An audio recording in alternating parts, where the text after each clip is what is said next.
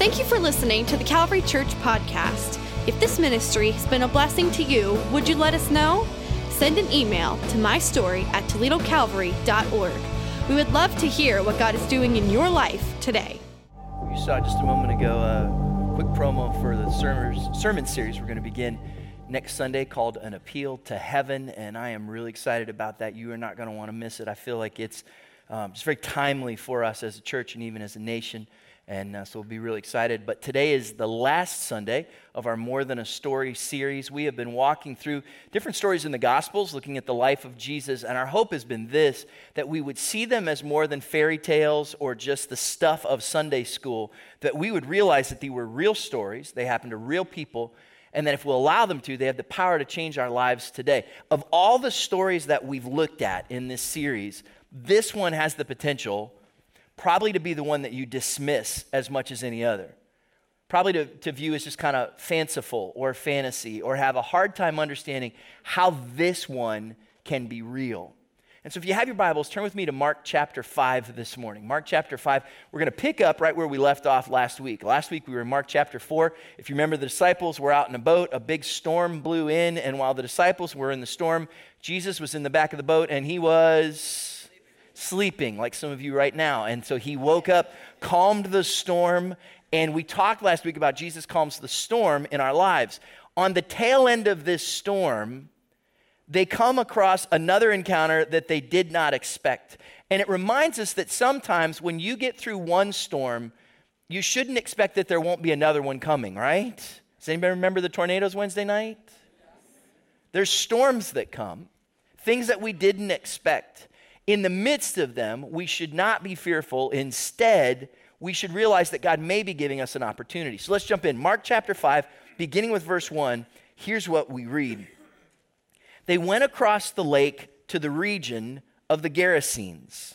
Now that's important. Mark chapter 5, verse 1, they went across the lake to the region of the Gerasenes. What's important about that is they've crossed across the Sea of Galilee out of Jewish territory. Jesus and his disciples were all Jews. That was the land, that was the world, those were the religious customs they knew. When they got to the other side of the lake, they were in what was called the Decapolis, which was a region of 10 cities. So Decapolis, 10 cities. And these 10 cities were largely pagan. These weren't Jewish people. Different customs, different standards. It was a little bit different for them. Watch what happens in verse 2. Mark chapter 5, verse 2. When Jesus got out of the boat, a man with an impure spirit came from the tombs to meet him. That's quite a greeting, isn't it? Jesus gets out of the boat right near the cemetery, and who comes out but a madman? He has an impure spirit. If you read other places in Mark's gospel, he uses some different words to describe people with the same condition. That impure spirit is a demon. And the word that he uses in other parts of his gospel is that they're possessed.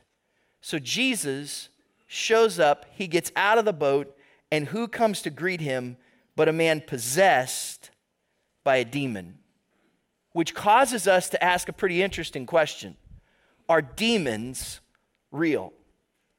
A survey that was done about 3 years ago or so asked people, about 1,000 people here in the United States, about the existence of the devil and demons, their activity, how that functions in our society. And about 40% of our society doubts the existence of the demonic.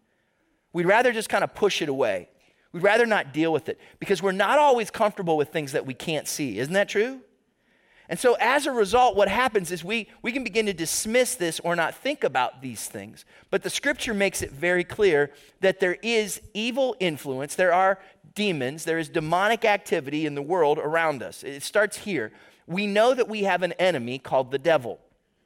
Oftentimes you'll hear us quote a scripture around here, John 10:10.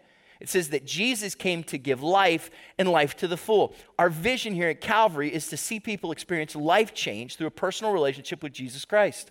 But the reason that life is so important is because on the opposite side of that, you have an enemy who wants to steal life from you. Look at the beginning of John 10:10.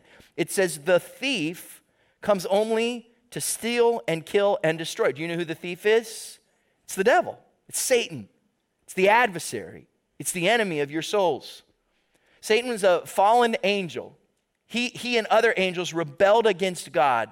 And when they did, God had to force them out of heaven.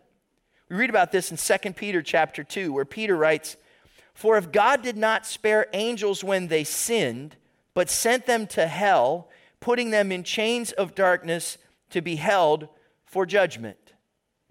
Now look, when we talk about demonic activity, it raises all kinds of questions. In truth, a lot of questions that we can't answer. There's a lot of places where we ask these questions, and the Bible doesn't really fill in the blanks. And we can be tempted to begin to try to figure it out on our own. We want to try to work it out on our own. We want to understand it all for ourselves. I think sometimes when the Bible doesn't tell us something, it doesn't tell us for a reason. And the reason the Bible doesn't tell us, because God doesn't want us to be fascinated with evil. Does that make sense? Instead, he wants us to rely on what we know, and we know this, that there is a devil, he does have demons, and they're bad. Jesus encountered them. In fact, he encountered individuals, not just in Mark chapter 5, but in other places, who were possessed of the devil. We read about it in Mark chapter 1, verse 32, where it says, "That evening after sunset, the people brought to Jesus all the sick and demon-possessed." There are times when people can be possessed of a demon, where that demon will, in a very powerful way, take over their personality, take over their actions, and will control that individual. They will possess them. Basically, that demon takes up residence in that person's existence. And that's not the only time when we encounter demons. The reality is that there are people who are still possessed today. You'll hear stories of that from missionaries in faraway lands. You'll hear about it from those who do frontline ministry. In fact, over the years at Calvary, have encountered instances similar to this in different ways, in different manners. We have to recognize this, though, that even though you might not see outright demonic possession, there is demonic influence that is taking place in the world all around us. What's it look like? Well, let's see what it looked like here. Mark chapter 5, verse 3. "The man lived in the tombs, and no one could bind him anymore, not even with a chain. For he had often been chained hand and foot, but he tore the chains apart and broke the irons on his feet. No one was strong enough to subdue him. Night and day among the tombs and in the hills, he would cry out and cut himself with stones." So this raises some interesting points. How do demons influence humans? How do demons have an influence on humans? I think some of the traits that we see of how the demon influenced this man's life are things that we'll also see of demonic influence in our culture. Just to hit a couple of things real quick. Sometimes there is a fascination with the dead and the impure. Where did this guy live? Does anybody remember? In the tombs. He lived in the cemetery. He had this fascination with things that were dead. And to the Jewish people in particular, to touch something that was dead would make you unclean. It would make you ritually impure. There was this fascination with the dead and the impure. There was also a lack of morality. We don't clearly read about it until later in Mark chapter 5, but in Luke chapter 8, where we see the same story, it says this in verse 27, "When Jesus stepped ashore, he was met by a demon-possessed man from the town. For a long time, this man had not worn clothes or lived in a house, but had lived in the tombs. He had no sense of decency." And oftentimes, we'll see that in our own culture, won't we? The reality is, that's an influence not from God, but from evil. We also see destructive behavior on this man's part. He was supernaturally strong because of the demons that had taken up residence inside of him, that they would try to chain him hand and foot. What would he do? He'd just break free. He had this crazy supernatural strength. The purpose of the strength was to bring destruction, mostly on himself. It says he would cut himself. And that kind of activity, even when we see it today, are things that are influenced by the evil in the world and the culture around us. Now, just because somebody responds in a certain way does not mean they are possessed. I think that's important to talk about. But you need to clearly understand that when we see some of these behaviors in our society, are they from God? No, they're induced by evil. One last thing that you see is just a restlessness that he has. He has this restlessness where he moves around day and night, just calling out, crying out. He cannot find any peace. Understand this. The goal of the demon is to destroy whatever it can of God's creation. What's this demon trying to do here? Destroy this guy. That's the ultimate, to bring destruction on God's creation. Look at verse 6 of Mark chapter 5.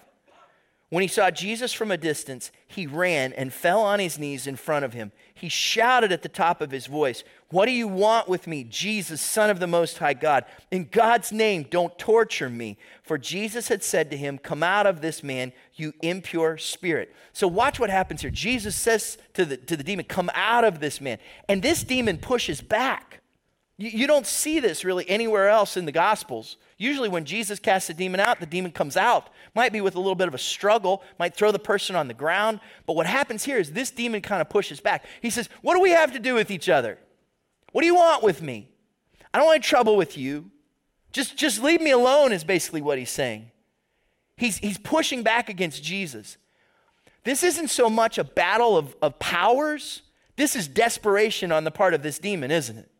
He falls on his knees before Jesus. Do you know why?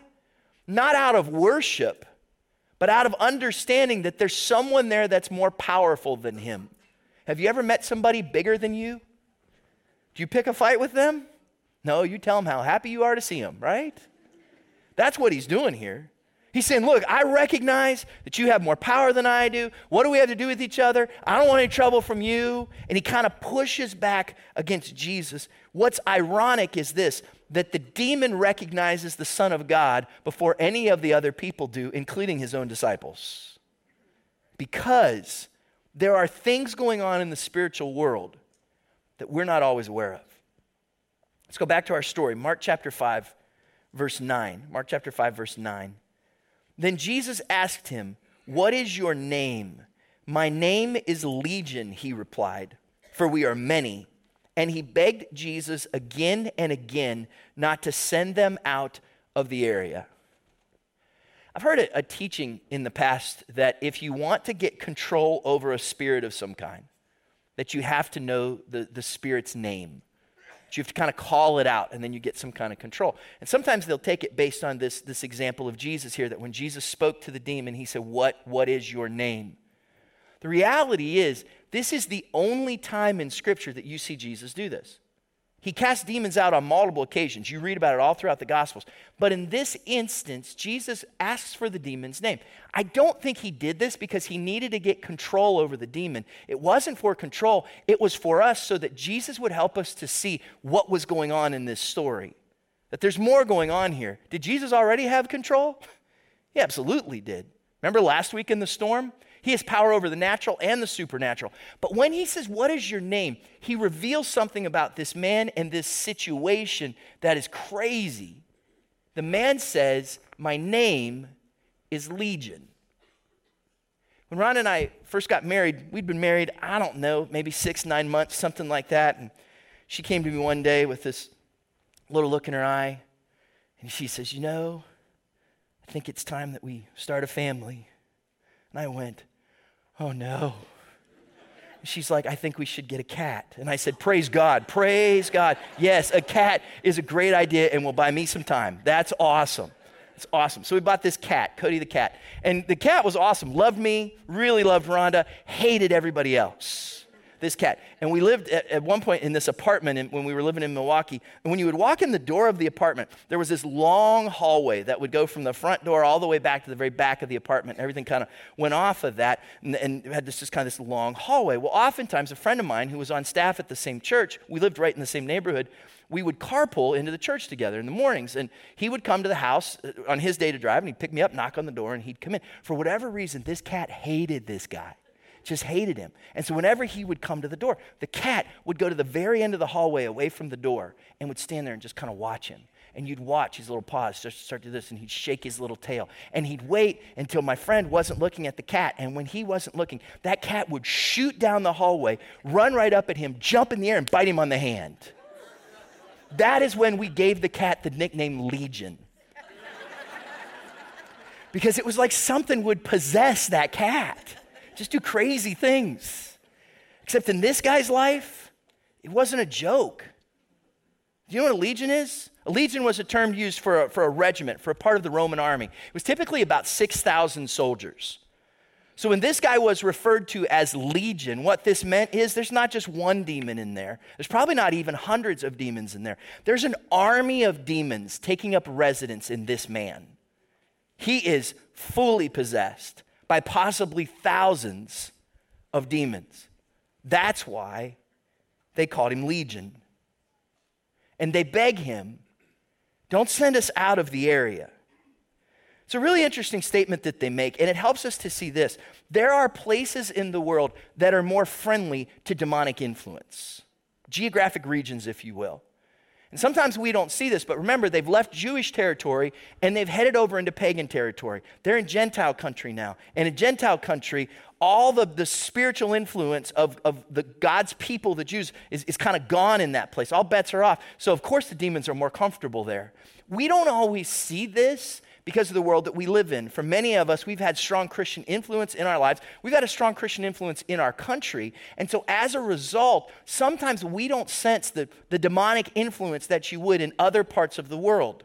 But I can tell you that you can see it. You can feel it. You can sense it in different places. Sometimes when you go to a place where there's been more history of demonic activity, sometimes when there's more of a concentration of demonic activity, you will begin to sense that in a certain way.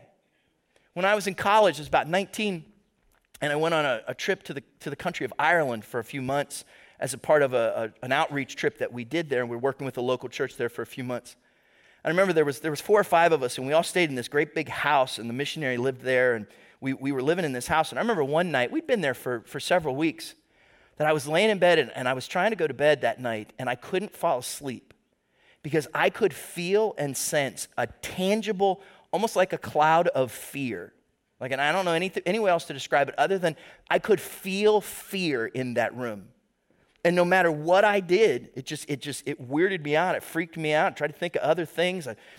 That fear was just there and kept me awake for the better portion of the night. I was a little embarrassed by that because I'm a man, right? And so I remember getting up that next morning, and one of the other members of the team said, "How'd you sleep last night?" I said, "Just to be honest with you, not good." "Well, how come?" I was scared. Just kind of had this real weird sense of fear. They looked at me and said, "Me too." I had this real weird experience. And one of the other team members, she says, "Okay, I could hardly sleep last night because I kept having this dream that we were all being murdered." It was this weird thing, like this tangible sense of evil that was in that home that night. And we talked about it with the missionary afterward. And he says, "Oh yeah, I'm not surprised that you experienced that." He says, "You've got to remember, you're not in your Christian homes right now. You're not in your little world that you're used to and that you're safe in. You've got to remember that although for many people believe that Ireland was a Christian nation, it was founded in many ways with Druid practices. There's been a lot of occultic principles, things that took place, even human sacrifice, in places not far from here. So you've got to remember there's times and there's seasons when there is spiritual activity that takes place. And yeah, it's a little scary. It's a little weird, but it's real. And I only share that with you because I want you to be aware that the things that we talk about are real things. Verse 11, a large herd of pigs was feeding on the nearby hillside. The demons begged Jesus, "Send us among the pigs. Allow us to go into them." He gave them permission, and the impure spirits came out and went into the pigs. The herd, about 2,000 in number, rushed down the steep bank into the lake and were drowned. Because the pigs were there, you know this was a pagan area, because Jewish people stayed away from pork. They had not yet heard that Jesus had made all things clean and been given the gift of bacon, right? That hadn't happened yet. And so that shows you they're in a pagan area. And I've asked the question when I read this, why would Jesus do that? If he had the chance just to crush these demons, why would he let them go into the pigs? Why would he let this just happen in this way? I think maybe if we think about it, 3 reasons why Jesus might have ordered pulled pork right here in this moment. One was this: he wanted to show that the man had been set free. If the demons went from him into something else, then there was no doubt that he'd been set free. It was also clear to show that these demons have destructive power. What were they set on? Destroying. And ultimately, if people could literally see the freedom that came to this man, then they would know that ultimately the one that held all the power was Jesus. Look at verse 14. Those tending the pigs ran off and reported this in the town and countryside, and the people went out to see what had happened. When they came to Jesus, they saw the man who had been possessed by the legion of demons sitting there, dressed and in his right mind, and they were afraid. Those who had seen it told the people what had happened to the demon-possessed man and told about the pigs as well. Then the people began to plead with Jesus to leave their region. Do you know why the ones taking care of the pigs ran off to tell people? Because the ones that were caring for the pigs just watched their job go over the cliff. They're out of work, and the owners are out of money, and they got to go let people know something really weird is going on here. The saddest part of this whole story is that when the Son of God was right there in front of them, and it actually brought a new sense of freedom to their region, all they could think about was what they had lost. All they could think about was a power they did not understand, and it scared them, so they asked him to leave. Here's 7 of the saddest words, I think, in all of Scripture. Look at verse 18. As Jesus was getting into the boat, "Get out of here, Jesus." So he left. Understand this. Jesus does not stay where he is not wanted. Verse 18, as Jesus was getting into the boat, the man who had been demon-possessed begged to go with him. Jesus did not let him, but said, "Go home to your own people and tell them how much the Lord has done for you and how he has had mercy on you." So the man went away and began to tell in the Decapolis how much Jesus had done for him, and all the people were amazed. I want to just propose for you 4 principles this morning.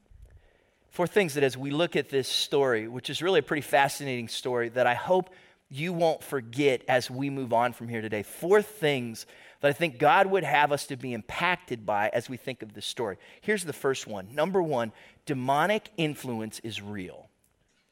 Demonic influence is real. If you're part of that 40% in our culture that says, "Yeah, I don't know," or even more, I would say the number's even higher of those who go, "Yes, I believe, but I don't even want to think about it. I don't want to talk about it. Out of sight, out of mind. I don't want to know that it's even there." I would challenge you to recognize that demonic influence is real. And as a result, understand this, we must be aware of spiritual warfare. We must be aware of spiritual warfare. What's so interesting about this passage is that this man who's possessed by the demons, and Jesus can see things. They understand things. They know that there is a challenge and a struggle going on in the world around them that the other people are not aware of. All the people from the village care about is the pigs. We're not even sure if the disciples ever even got out of the boat, right? I know I wouldn't if I was a disciple. I'd be down in the bottom of that ship waiting for this thing to blow over, right? Because oftentimes we go, "Look, I don't want anything to do with that." And the reality is we must be aware of spiritual warfare that takes place around us. We've looked at this several times, but the Bible's very clear. Ephesians chapter 6, verse 12. "For our struggle is not against flesh and blood, but against rulers, against the authorities, against the powers of this dark world, and against the spiritual forces of evil in the heavenly realms." There is spiritual warfare that takes place all around us. Now, let me just encourage you with this first, a little bit of a corrective. What I'm not saying to you is to look for the demon that's under every rock. Do you know those people?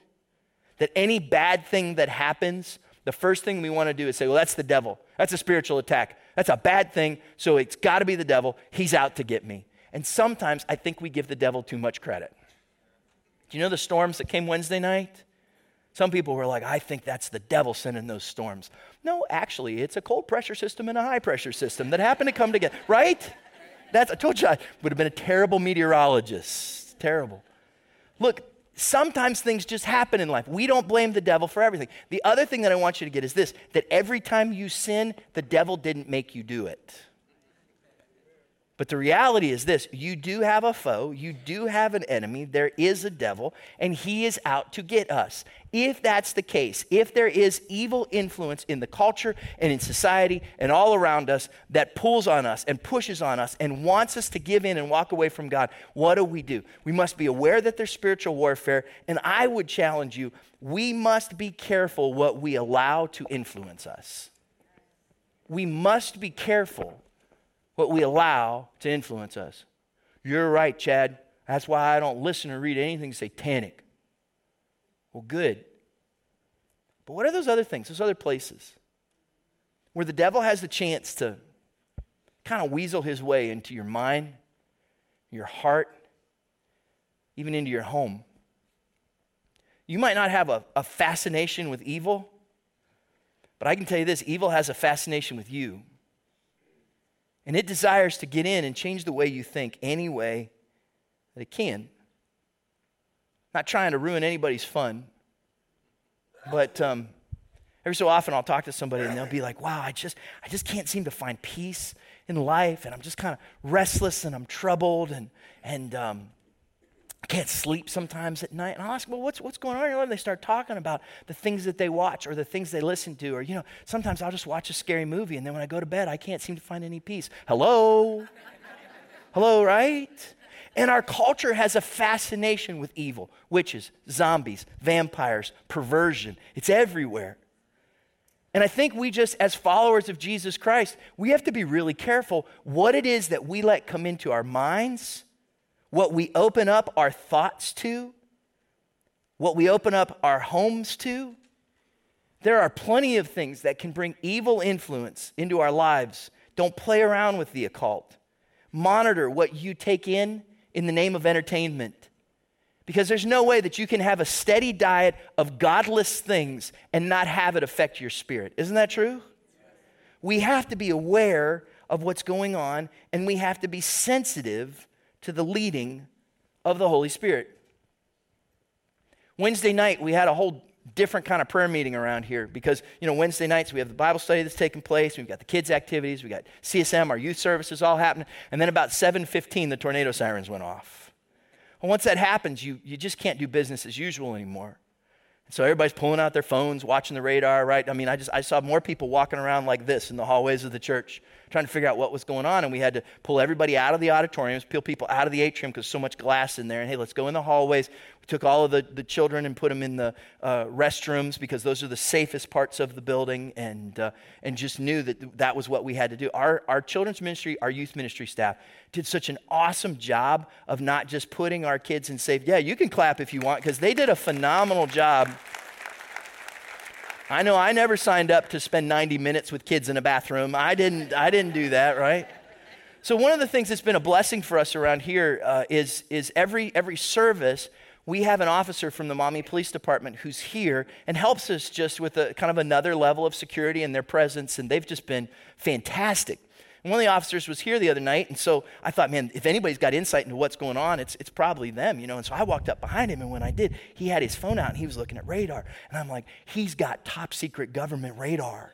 He's got radar of radar, right? I mean, I'm watching this, and I come walking up, and I peek over his shoulder trying to see what he's got. Right there at the top, it says 13 ABC. I'm like, I got that. That's nothing. I got that. And so the storm goes on, you kind of watch it. It was just weird. I don't know if any of you were around or outside. I mean, it was just weird. It was like this eerie kind of really weird thing going on. And at one point, everybody was kind of starting to kind of chill out a little bit because if you looked at the radar, it looked like it had just gone past us. We were good. In fact, people are getting a little restless. Can we just move? And so I walked up to the officer and was kind of trying to figure out. And as I walked up, he had the little radio on, and he had his radio on. And I came up to see what's going on. And over the radio, I heard, "We see rotation in the clouds right next to St. Luke's Hospital." St. Luke's Hospital. I know where that is. That's not far from here. "There's some cloud rotation right at Conant and Dussel." Conant and Dussel. Conant and Dussel. I know where that is. And we looked outside, and you can see it's, kind of moving around, this weird stuff the clouds were doing. And the officer looked at Pastor Keith and I and said, "I think we should go inside." I said, "I think you're right." So we hustled inside, and people were kind of getting a little bit restless, and we were like, "Everybody go to the bathrooms." What I refrained from doing was saying, "We're all going to die." I'm over that. All right, I'm over that. I don't do that anymore. That was last week. I've been set free, right? But here's the deal. There were people that were like, we thought everything was good. But see, I'd heard something they hadn't heard. See, I'd gotten close enough to the source of the information to know that there were things that were going on that I couldn't see. You know what that's called? That's called discernment. And we live in a world that's filled with evil. The good news is the Holy Spirit will give you discernment. But you've got to be close enough, you've got to be attentive enough to hear what's going on. Because there's times when I'll get close to things, And if I'll listen, I'll hear, Chad, that's not good for you. Over. There's something swirling around there, Chad, that could destroy you. You might want to get safe. Over. Right? But you've got to hear that. You've got to listen to that.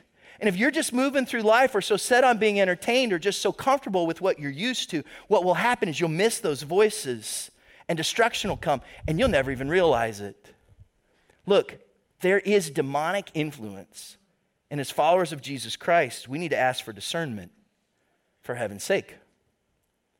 Second thing I'd love for you to see, number 2, the power of Jesus is greater than the power of evil. The power of Jesus is greater than the power of evil. Man, we could park here for the rest of the day. 2 things I just want you to see when we talk about this. It's funny because when I talk about this, when you start talking about demonic and possession, there's certain people you can just see, you're just kind of like, there's some people you're kind of like, I don't believe in this. But there's other people who are just kind of like, I do believe in this and it's scaring me. You get a little frightened, right? Here's the reality. Christians should not fear. We don't need to be afraid. Are those demonic powers real? Yeah, and my best friend conquered them all. That's the hope that we have. Christians should not fear. And can I just say this real quick? Because there's weird teachings that go around sometimes, and people begin to, I think, just give the demonic more credit than they should. I want you to understand this. If you are a follower of Jesus Christ, you are victorious. What's Scripture say? Greater is he that is in me than he that is in the world. Your body is the temple of the Holy Spirit. And Jesus made it very clear that you can't have a home with both Jesus and the devil in it because a house divided is going to fall, right? Matthew chapter 12, Scripture tells us that light and darkness cannot be together. So understand this, a Christian cannot be possessed. A Christian cannot be possessed. And maybe some places, sometimes you've heard different teaching, but Scripture is very clear. Your body's the temple of the Holy Spirit. There's not room for 2 spirits in there. And so you rest in that fact. Some of you were thinking, I'm grabbing my kid as soon as we're done, and we're going to have an exorcism in the atrium. And if it goes well, they can have a donut in the cafe on the way out. No. It's not the way it works. If you are a follower of Jesus Christ, you cannot be possessed. You can be influenced. You can open up yourself to oppression. But realize greater is he that is in you than he that is in the world. Third thing that I want you to see tonight, I'm talking a long time, huh? Third thing I want you to see, number 3, changed people tell people. Changed people tell people. So interesting. If you were this demon-possessed man who's just been set free, you would have the same response as he did. Jesus, I want to go with you. I don't want to stay here in Paganville anymore. Those people over there, the last time I got close to them, they chained me up. But I'm set free. I'm different now. I don't want to stay here. You did something for me no one else could ever do. I want to go with you. Can I come with you, Jesus? In fact, what's the word there? He begged him, can I go with you? You know what Jesus said? Nah. You know what, man? I want you to stay right here. Here's why. Because they don't want me here anymore, Jesus said. But you can stay. I have to go. But you live here. Listen to the words that Jesus says to him. He says, I want you to go back to your own people. Go back to your family. Go back to your friends. Go back to the people who know what you used to be and tell them what the Lord has done for you. Tell them how much mercy he has given to you. You know, so many of us think, what can I do for God? I'm not a preacher. I'm not a theologian. I'm not good with words. I don't have many skills. I can't sing. What can I do for him? Just tell your story. How much training did this demon-possessed guy have? A friend of mine said he went from madman to missionary like that. It's a powerful thing. When you're changed, your life speaks volumes. Changed people tell people what God has done. One last thing, number 4. Our response determines our relationship. Number 4, our response determines our relationship. Let me tell you what I mean by that. To me, the most tragic part of this whole story is how it ends. The Son of God shows up, and you tell him to go home. Their response to what Jesus had done in their lives determined that they would not have a relationship with him, the king of all the earth. And they told him to get back in the boat and go away. Here's what they failed to grasp: that freedom isn't free. Freedom isn't free. Now, we say that a lot in a patriotic sense. Whenever we have the 4th of July, or we talk about the military, we talk about wars in the past, we use that line, freedom isn't free. But the reality is, freedom in Christ isn't necessarily free either. If you want to come out of the cemetery, it's probably going to cost you your pigs. It's probably going to be a place where there's something that you're going to have to be willing to walk away from if you want to find the freedom that only Christ can bring. So many people will say, I want deliverance. I want Jesus to set me free. I want Jesus to help me. I want to come out of the captivity that I'm in. But then we keep running back and we want to stay friendly with our captors. We keep going back to our fear or our lust or our jealousy or our unforgiveness or that substance or our anger, whatever that thing is. We say we want to be set free, but we don't really want to see the pigs go over the cliff. Does that make sense? Jesus said that if you're going to follow me, you have to leave those things behind. You have to trust me. For many of us, we want to entertain what Jesus can do for us until we realize that what he said was, take up your cross and follow me. It'll cost you everything. And some of those things that you held so dear, you're going to have to leave them behind. Freedom isn't free. And for whatever reason, these last few weeks, as we've been wrapping up this series, God keeps bringing us back to these two opposite terms. And you see it here once again in this passage, that fear stops faith. Fear stops faith. The people walked up, they saw Jesus there with this demon-possessed guy. What was their first response? Their first response was this: they were afraid. They were freaked out because there was a power that just happened there that they couldn't control. They were used to the demoniac, but this thing that just happened, not only did it cost them something, but they didn't understand it. They had the Son of God on their shores, and they totally missed it because of fear. Here's why, and I really think that for some of you, you got to grasp this. Fear mistakes gain for loss. Fear mistakes gain for loss. Get this. For years, they couldn't pass that way because there was a madman. There was a crazy man that was there. You know what Jesus did? Jesus just freed the way. They didn't have to be fearful anymore when they walked that way because he had set them free. They didn't have to hear him scream and cry out in the middle of the night. They didn't have to explain to their children anymore what was wrong with that man. That terror that had been over their region, it wasn't there anymore. This was a gain for them. But because of their fear, because they didn't like what they had to give up, instead all they could see was their loss. Where's our pigs? You can't do this to our pigs.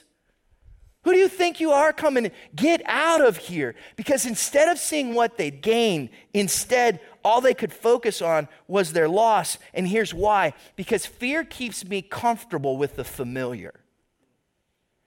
When I let fear come in, fear keeps me comfortable with the things that are familiar to me. They would have rather had a demoniac they knew than a healing power that they could not understand. They were more comfortable with an evil spirit because they were familiar with it.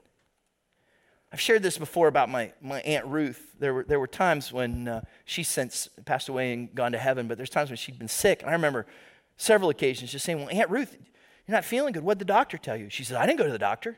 Well, when are you going to the doctor? I'm not going to the doctor. Well, you don't feel good. Why don't you go to the doctor? Because he'll probably tell me something's wrong with me. That's the point. The reason you don't feel good is because something's wrong with you. But she didn't want to know something was wrong with her. You know why? Because then she'd have to do something about it.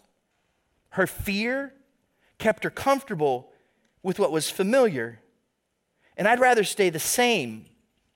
Even if that same is unhealthy and crazy and evil and chaos, I would rather stay the same than risk having some kind of change to my life. That's why, truthfully, we become enslaved by our habits, our fears, our traditions, our sins. For many of us, our bitterness, our anger, our unforgiveness, they're familiar spirits to us. The devil has plenty of ways to influence us. But for many of us, he doesn't have to turn us into a madman to have the opportunity to put us in a place where he can destroy us. Part of why we don't see possession so much is because he can destroy us without us even batting an eye at it through the things that we'll make way for in our lives. Just like the people in this story, sometimes the thing that is stronger than the power of a demoniac is the power of a hard heart, which just shows us this. Fear robs me of the blessings of God. Fear robs me of the blessings of God. What if instead of sending Jesus away, they would have been willing to have said, tell us more? Do you know how many more people would have been healed?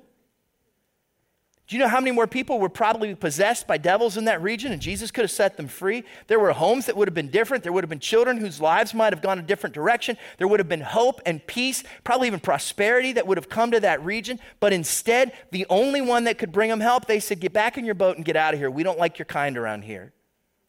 And they pushed him away. What if instead of pushing him away, they had opened up their hearts to him? This whole story would have been different. And the truth is, it's not that different today. See, so many times we think that the way that the devil works is to come in loud and aggressive with destruction and evil and fear. And that is one of his tricks. But one of the devil's greatest tricks is not getting you to invite the devil in. It's convincing you to keep Jesus out of that area of your life. It's not so much that you're inviting the devil in.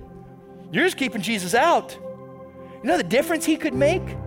Yeah, it might cost you some pigs, but you're not going to live in a cemetery anymore. But so many times we're not willing to open up that part of our life or that thing to him. And instead we keep pushing him out. And you know what he gets? He gets exactly what he wants. It brings destruction to you and to your soul and to your home and to your family. He gets in that area. And that's all he really wants to do. It's not so much that you sat with a Ouija board and said, come on in. It's instead you just said, Jesus, not now, not here, not that. Really, if you want to destroy a house, there's probably two ways to do it. One is to bring in a wrecking crew. Bring the bulldozer, sledgehammers, wrecking ball. You can have that thing down in no time. But if all you're really interested in just bringing destruction to the house, and you got plenty of time, just leave it alone. Just close it up. Don't let anybody come around. And over time, destruction will come. Weeds will start growing. Foundation will start to shift. Pipes will freeze. Roof will leak. Vandals will probably even show up. It's not fast, but it's effective. In fact, sometimes it can happen so slowly over time that we don't even realize what it's cost us. See, the devil's greatest trick isn't to come at you loud and aggressive. Oftentimes, it's just to come at you slow and methodical. And if he can just keep Jesus out of that part of your life, he wins. He gets his purpose. How are you going to respond to Jesus? Because that'll make all the difference in your relationship. My greatest fear is that those of you in this room or an auditorium too or watching on a screen somewhere, we just kind of close this up today and say, it's interesting about those demons. And never realize that Jesus is speaking to your heart about what he wants to do in your life. Will you let him stay? Or are you going to ask him to go? Because it'll make all the difference in the world. So I'm going to ask you just to bow your heads and close your eyes for a moment.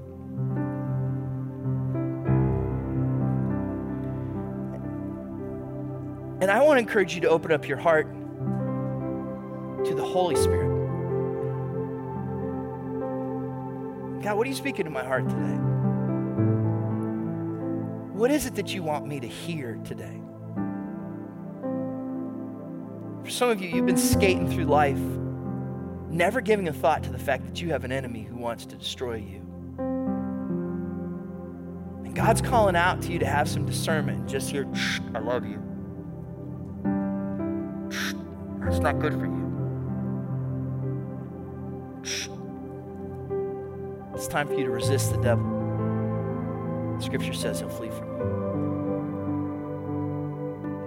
Some of you, it's time for you to take your fear and hand it over to the one who has power over all of nature and all of that which is supernatural as well.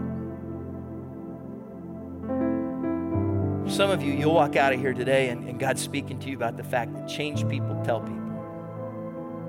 And God's put in your heart exactly what he wants you to do. But I just felt in my spirit that the question for all of us is, what are you going to do with Jesus? For some of us, it's in that one part of our life, that thing we've been holding on to. And if the devil can have his way, it'll be slow, it'll just be over time. But as long as he can keep Jesus out of that corner of your life, destruction will come. He's just got to keep you telling Jesus to get in the boat. And today the Spirit of God's speaking to your heart about saying, God, I open up my heart. I want your freedom and your power. I give it all to you. In fact, it may be that you're here this morning and today you know that you're not right with God. There's this emptiness in your heart, and you can feel it. Today, as we've talked about God's grace, as we've talked about his mercies, we've talked about his forgiveness, you know that there's this feeling inside that's saying, I need that, I want that, that's what I have to have. The Bible says that Jesus died on a cross for your sins, and that on the third day he rose again so that you could have life, and that if we will simply call on the name of the Lord, his salvation, it means his forgiveness and his hope and the promise that you have a future in him. It's yours. If you'll open up your heart and literally say, God, I give you my life. And if you're here today and you'd say, Chad, today I need to begin a relationship with Jesus Christ. Maybe it's for the first time. Maybe the Holy Spirit's speaking to your heart about starting that relationship again. But if you'd say today, I need to begin again a relationship with Jesus Christ, would you just raise your hand? Just go ahead and raise your hand. Yeah, thanks. Wherever you are. This room, auditorium 2. You're watching on a screen somewhere. Go ahead, just before God, just raise your hand. God, today I need to begin again a personal relationship with Jesus Christ. Thanks. You can raise your hand. You can put it right back down. Thanks, God. If you raise your hand, or if you know today that you have a relationship with God through Jesus Christ, would you pray this prayer with me? Dear Heavenly Father, I thank you for Jesus, for sending your Son to die for my sin. I ask today that you'd forgive my sin, change my life. I confess with my mouth that Jesus is Lord, and I believe in my heart that God raised you from the dead. I give my life to you today. In Jesus' name.